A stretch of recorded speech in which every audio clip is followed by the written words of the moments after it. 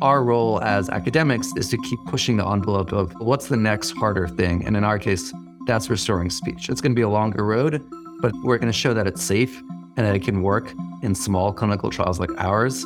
And then that's going to drum up the excitement and confidence for industry investments to then take it to that next step of development and eventually make a device that reaches a wider range of people.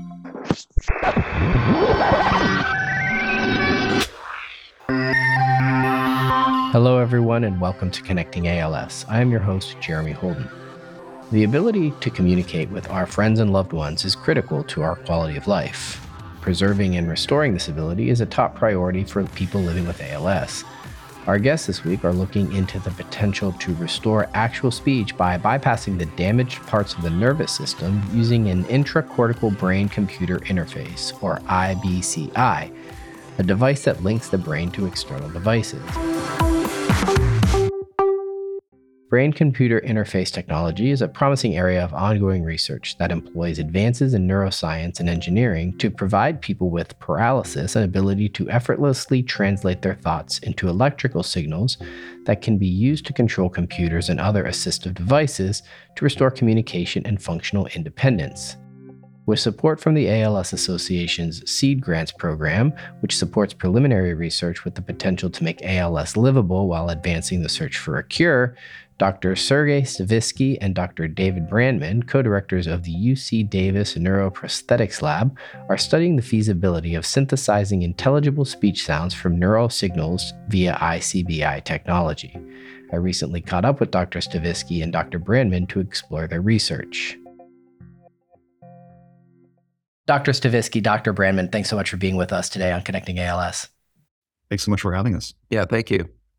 So I want to start with a basic one, just so we're all singing from the same hymnal as the expression goes. But let's start off with, what is an intracortical brain-computer interface? Yeah, sure. So let's start with what a brain-computer interface is. So a brain-computer interface is a device that records brain signals and then translates or decodes those brain signals to allow people to control objects in their environments using their minds. So fundamentally, a BCI, or brain-computer interface, has three parts. There's a sensor, a decoder, and an effector. A sensor is a source of neural signals. The decoder is the math that translates those neural signals, and the effector is whatever you're trying to control. So in the case of sensors for BCIs, a lot of things have been described out there. People have used fMRI machines, they've used these intracortical recordings, they've used electrocorticography, myriad sources of brain information.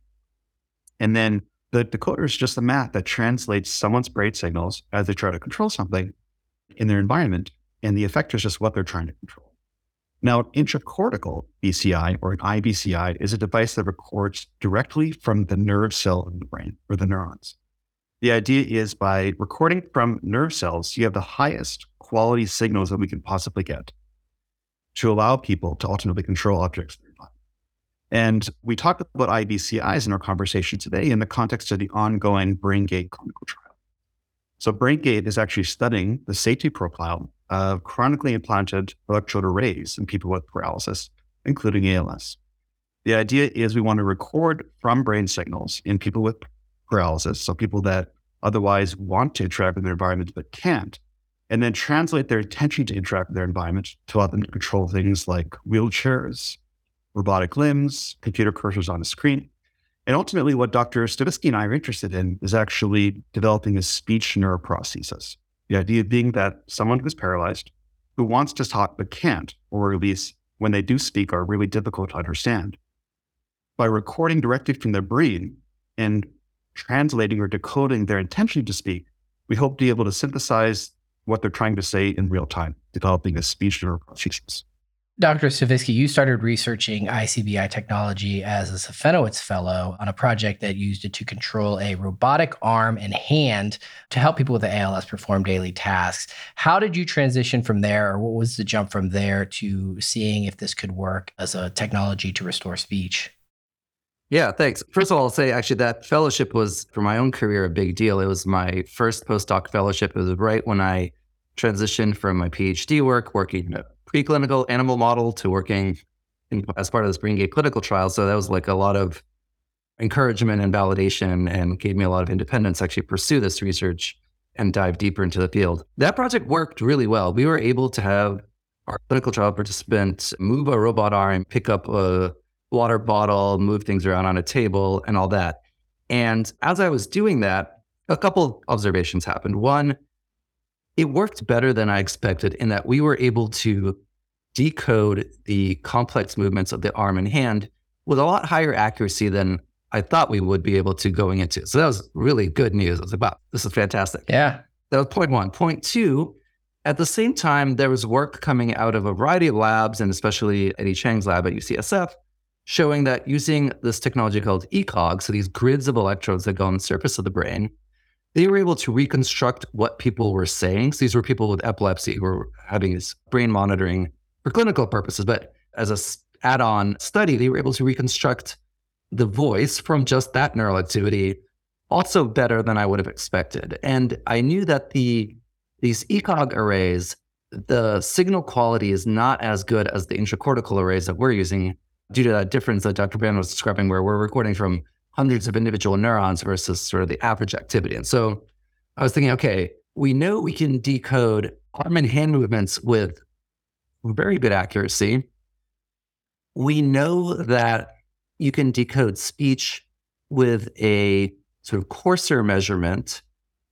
And there's a couple other kind of advantages of trying to decode speech. I mean, one, it's if you don't have the ability to speak, communication is really your top priority. So arm and hand function is super important, but if you can't communicate, that's arguably even worse. So there's a huge need. It seemed to be perhaps feasible and more feasible than we would have initially thought based on these things I just described.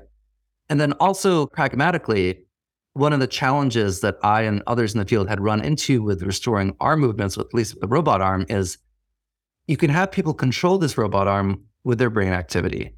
But except for some very early research, they can't feel what the arm feels. And without that sense of feedback and touch, it's actually really hard to interact with objects. So if you think about if your arm is asleep, you can barely pick up your phone, let alone make a meal. Sure. And still when your arm's asleep, you have more sensation than a brain-controlled robot arm.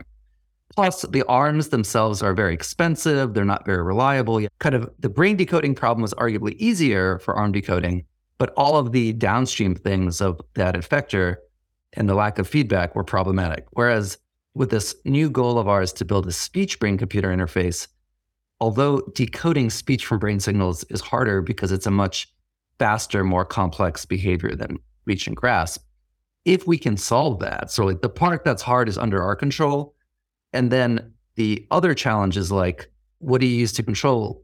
Okay, it's just like a laptop or a tablet. Those are cheap, they're affordable, everyone has one. Most people, for example, they can still hear just fine, right? So the sensory feedback part is already provided for us. So if we can provide this output channel where someone tries to talk and the computer speaks for them based on their brain activity, I think we'd have a very compelling system that would really be ready to help a lot of people. So it seemed like a very important and timely goal to go after, which is why I shifted my research to focus on this topic. I want to get to that more complex problem that you have before you in a moment, but there is some augmentative and alternative communication devices that currently exist that help people communicate who've maybe lost the ability to do so. How is this technology different? How does it build on what currently exists in the world? Yeah, that's a fantastic question. The canonical example of this for someone living with ALS is something like an eye tracking communication device. The idea being you're presented with a computer screen and there's a gizmo that watches how your eyes move and does its best to guess where you're looking on the screen and translates where you're looking into some kind of communication strategy, being letters appearing on a screen, words appearing on a screen, or simple sentences to that effect. Gosh, when you and I are talking right now, we're talking using our voices. I am trying to speak and words are coming out. Speaking using eye gaze is not intuitive way to speak, right? Further, for anyone who's ever tried to use an eye gaze technology, they're wonderful when they do work. But the key point here is when they do work. And the follow-up to that is they work when you're staring at a screen. Now, as you and I are having this conversation over Zoom, I'm looking at you. I'm not looking at a screen in front of me and then not maintaining eye contact with you. And so to that end, there is an element of disassociation in terms of who am I actually speaking with. I can't look away when I'm using the device. And perhaps really importantly, I have no sense of prosody. I have no sense of tone. I have no sense of inflection or pausing. And that aspect of human communication is so critical for not only what I'm saying, but how I'm saying it is something that Dr. Stubisky and I are really trying to tackle. That's interesting. I hadn't even thought about the challenges of understanding tone or translating that. I think that gets me to my next question. So what do we know about how the brain turns what I'm thinking into speech? We know quite a bit, but at a pretty imprecise resolution. That's how I would summarize it. One of the challenges is speech is a uniquely human behavior, which means that we really can only study it in people, and that makes it a lot harder. So other things like how we hear, how we see, how we control our limbs, neuroscientists know a great deal about these things. Obviously, there's still myriad questions to resolve, and there are tens of thousands of scientists studying this, but we have really powerful tools because we can look at animal models and we can record brain activity in great detail and we can run careful experiments. And of course, we're not going to do that with humans for ethics reasons. And we have to mostly rely on non-invasive measures like fMRI, which look at blood flow related to brain activity. So it can tell you roughly what parts of the brain might be involved during a behavior, but not really exactly how they're doing this computation. We can look at clinical evidence like if someone has a stroke or an injury to part of their brain, what deficit do they exhibit? But that's also, again, really imprecise. You get the patients and there's usually damage across multiple areas, and it's very hard to untangle which part's doing what. And then there are things like microstimulation during brain surgery. So when people, often for tumor resections or epilepsy, they're undergoing a brain surgery to figure out what part of the brain a surgeon like Dr. Bamman is going to remove. And the surgeon will actually apply a little current to different parts of the brain to map out, well, what are the most essential areas that we want to avoid damaging? So that also provides a source of evidence. And then things like electrocorticography, so measuring from the surface of the brain or inside the brain during epilepsy monitoring. Now you take all that together, and we have a pretty decent idea that, okay, turns out a lot of your brain is involved in speaking, unsurprisingly, right? Because it involves everything from hearing what someone else is saying, so it uses your temporal lobes a lot. It involves planning and memory, which uses hippocampus and other frontal cortex areas. It involves going from an idea, a concept, in a kind of a language sense, to a sequence of phonemes, a sequence of little sound units. And we think that's happening maybe in the parietal cortex or near the back of your head and near your temporal lobes, so closer to your ears. And then that kind of moves forward to the frontal cortex, and especially the motor cortex, which is the part of the brain that really is a final output to produce muscle commands, which cause movements. And so you have this path going from language to planning of speech to actually planning of specific movements to generate speech. And by movements, as I'm speaking right now, right, I'm moving my lips, my tongue, my jaw, my larynx, right? So my voice box is vibrating. I'm also coordinating my breathing. I have to exhale to produce speech, which is important. And a lot of that really comes together in some of these motor areas of the brain. And that's where we're putting electrode arrays as part of our clinical trial. So the idea is, look, language is very complicated. We don't know that much about it, but we know quite a bit about how the brain does that last computation of which muscles do I move and when. And so by tapping into that, we're basically getting into the motor output aspect of speech. As in, normally these muscle commands would go to the muscles and you would talk. But if you have an injury like ALS or a stroke, those commands aren't reaching the muscles. And we're getting them at that last stage before they're leaving the brain, going to the muscles. And I think that makes the problem a lot easier. It also has advantages like privacy, right? So a concern people might have is, are you reading my mind? And the answer is no, we don't know how to do that. But because we're listening into the part of the brain that's trying to move the muscles, there's this idea that you've already decided you want to speak. You're not imagining a conversation, and this isn't the voice in your head as you think and rehearse what you might say. This is, I'm trying to speak, and that's the neural activity that we are tapping into and basically bypassing that injury. So now you're trying to speak, in this case, through a computer instead of through your own muscles, which are paralyzed. That's fascinating. I hadn't even thought about the off switch component of that I'm thinking about. And I think I shouldn't say that. This is not the right time and place. This is not the right context. I fail at that off switch more often than I'd care to admit, but it's fascinating to think about to borrow your earlier expression, the upstream, downstream, and where we can start interventions to facilitate speech. This is amazing. All right, so let's look at the current clinical trial. How will it test the feasibility of using the ICBI tech we talked about earlier in order to restore speech? Yeah, absolutely. Let's talk about BrainGate. So BrainGate 2 is an ongoing clinical trial looking at the safety profile of chronically implanted microelectrode arrays in people with paralysis. So the inclusion criteria involves people with spinal cord injury or brainstem stroke or ALS, among other kinds of neurodegenerative diseases. And after recruitment, people undergo implantation of these microelectrode arrays, these devices that record for individual nerve cells and neurons in the brain. And they work with the scientific groups over the course of at least a year to then develop the next generation of communication neuroprosthetics. BrainGate is the longest running intracortical brain-computer interface trial in the world. They're going on for 17 years now, and it's actually organized and run by Dr. Lee Hochberg out of Mass General Brigham Hospital, in addition to out of Brown University. So it's a sponsor and investigator-led clinical trial. The trial also has sites at UC Davis, which is where we're speaking from, at Stanford, Emory, and Mass General. And as part of the ongoing clinical trial, there have been roughly 15 people implanted. And through that, we've been able to demonstrate some groundbreaking results. For example, folks who are paralyzed through spinal cord injury being able to control computer cursors for communication. Folks with spinal cord injuries being able to communicate at roughly 18 words per minute simply by imagining handwriting. That is, someone who is otherwise paralyzed and can't feel their hand or can't move it, imagines handwriting, or writing out the letter A or the letter B or the letter C and so forth, and having those words appear on a screen, much like he'll be writing them. We've also demonstrated the control of robotic limbs, which is, of course, what Dr. Stavitsky was talking about before. And we were also the first to demonstrate the development of a speech neuroprosthesis in someone who is otherwise able to speak, which is someone with a spinal cord injury.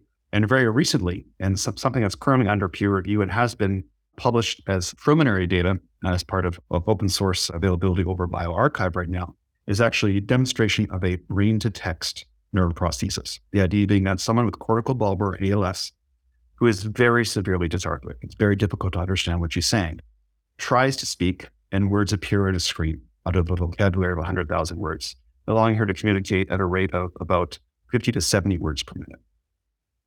The clinical trial is ongoing, and we're actively recruiting. Each of the clinical trial sites is looking for people with ALS to join the clinical trial. Very broadly, what does it take to join? You have to live within 3 hours of one of the clinical trial sites. So 3 hours of Sacramento, 3 hours of the Bay Area, 3 hours of Boston, and 3 hours of Atlanta, Georgia. And then having a diagnosis of ALS with some weakness in the upper extremity and with or without difficulty speaking. And each of the clinical trial sites has a slightly different focus of what they like to actually build in terms of neuroprosthesis. But to that end, there's a list of other inclusion and exclusion criteria, but the big picture is someone within 3 hours of those clinical trial sites who is living with paralysis, especially with ALS, and is interested in volunteering their time and energy to develop the next generation communication device for other people living with ALS. And we can share information in the show notes on that trial criteria for folks that may want to consider participating and learn more about it. If someone is interested in participating or learning more, how could they go about getting in touch with you for that information? Yeah, absolutely. So you can find us on the website, braingate.org. That's the word brain, the word gate, and then .org. You can reach us over email at clinicaltrials@braingate.org. That's clinicaltrials@braingate.org. And if you happen to live within 3 hours of Sacramento, you can reach out to me at braingate@ucdavis.edu. braingate@ucdavis.edu. I'm curious, what's the timeline for the clinical trial or letting people know where we are in the development of this next gen technology? Yeah, that's a fantastic question. I would love to get to the point where I can walk up to a patient and prescribe this, where I can walk up to Mr. or Miss Smith and say, gosh, I'm really sorry you've been diagnosed with ALS. Your brain-computer interface surgery is scheduled for next week. We'll get you communicating in no time. We're not there yet. And certainly my goal as a clinician scientist, my goal as a surgeon, and who's co-directing this laboratory with Dr. Stavisky, is to develop such a neuroprosthesis. And BrainGate really is trying to study the safety profile of these implanted arrays and trying to learn the fundamental insights of the brain and applying those insights towards building a first generation neuroprosthesis for communication. So we're not there yet. But for those who want to work with us as part of BrainGate, they're contributing towards a scientific literature that is move things forward and probably, it's safe to say, revolutionize the field of intracortical BCI technology in the last 17 years. So we've talked about some of the ways that this is currently being tested, where it's been tested in the past, and obviously the restoration of speech.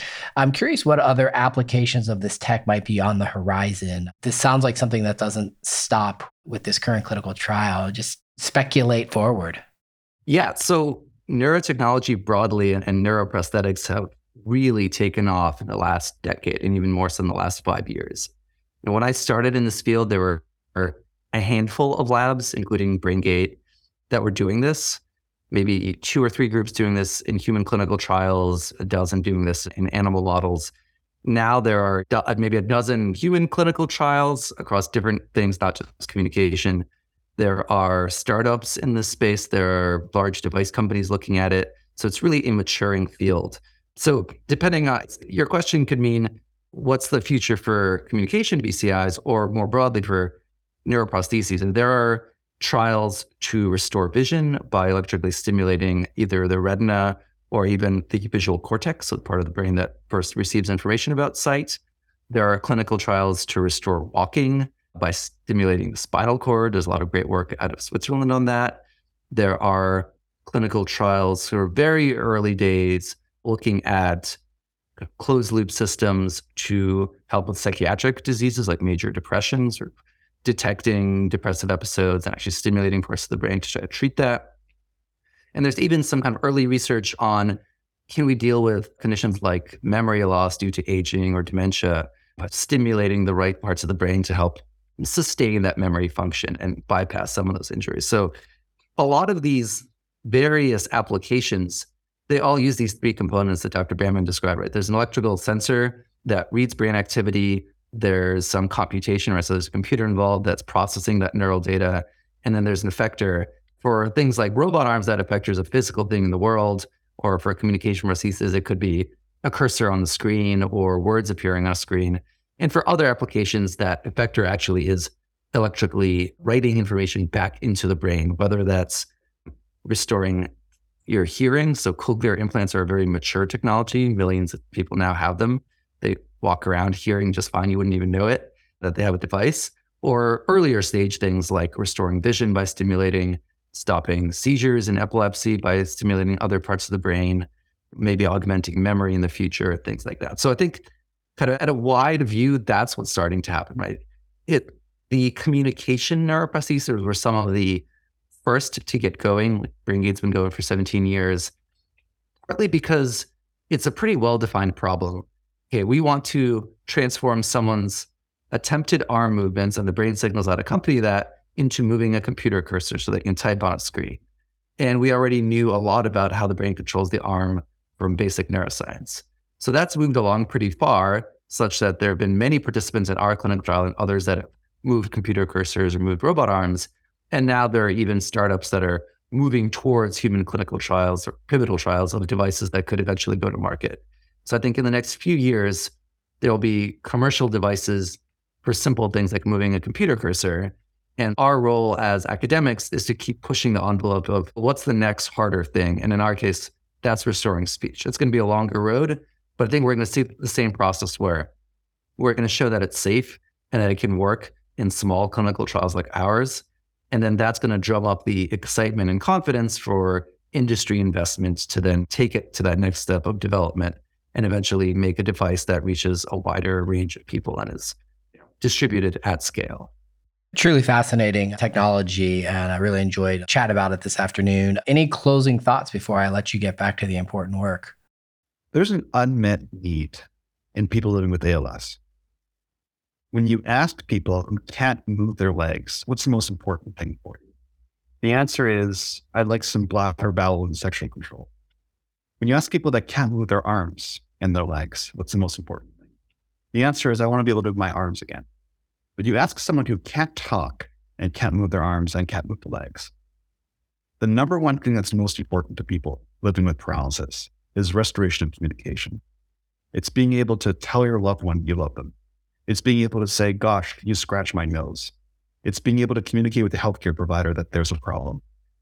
And I think what Dr. Stavisky and I are trying to accomplish is to really address this unmet need, to be able to take someone who is paralyzed that wants to speak but can't, and to translate that intention to speak in such a way that we can get them speaking intuitively, we can get them speaking robustly, and we can get them to speak as hopefully one day as quickly as you and I are speaking right now. Always love to end these conversations on a hopeful note. Dr. Stavisky, Dr. Brandman, thanks so much for being with us today. Thanks for having us. It was a pleasure. Thanks so much. I want to thank my guests this week, Dr. Sergey Stavisky and Dr. David Brandman. If you like this episode, maybe go back and check out our earlier conversation on expanding access to speech-language pathology. You can also share this episode with a friend. And while you're at it, please rate and review Connecting ALS wherever you listen to podcasts. It's a great way for us to connect with more listeners. Our production partner for this series is Citizen Racecar. Post-production by Alex Brower. Production management by Gabriella Montequin. Supervised by David Hoffman. That's going to do it for this week. Thanks for tuning in. We'll connect with you again soon.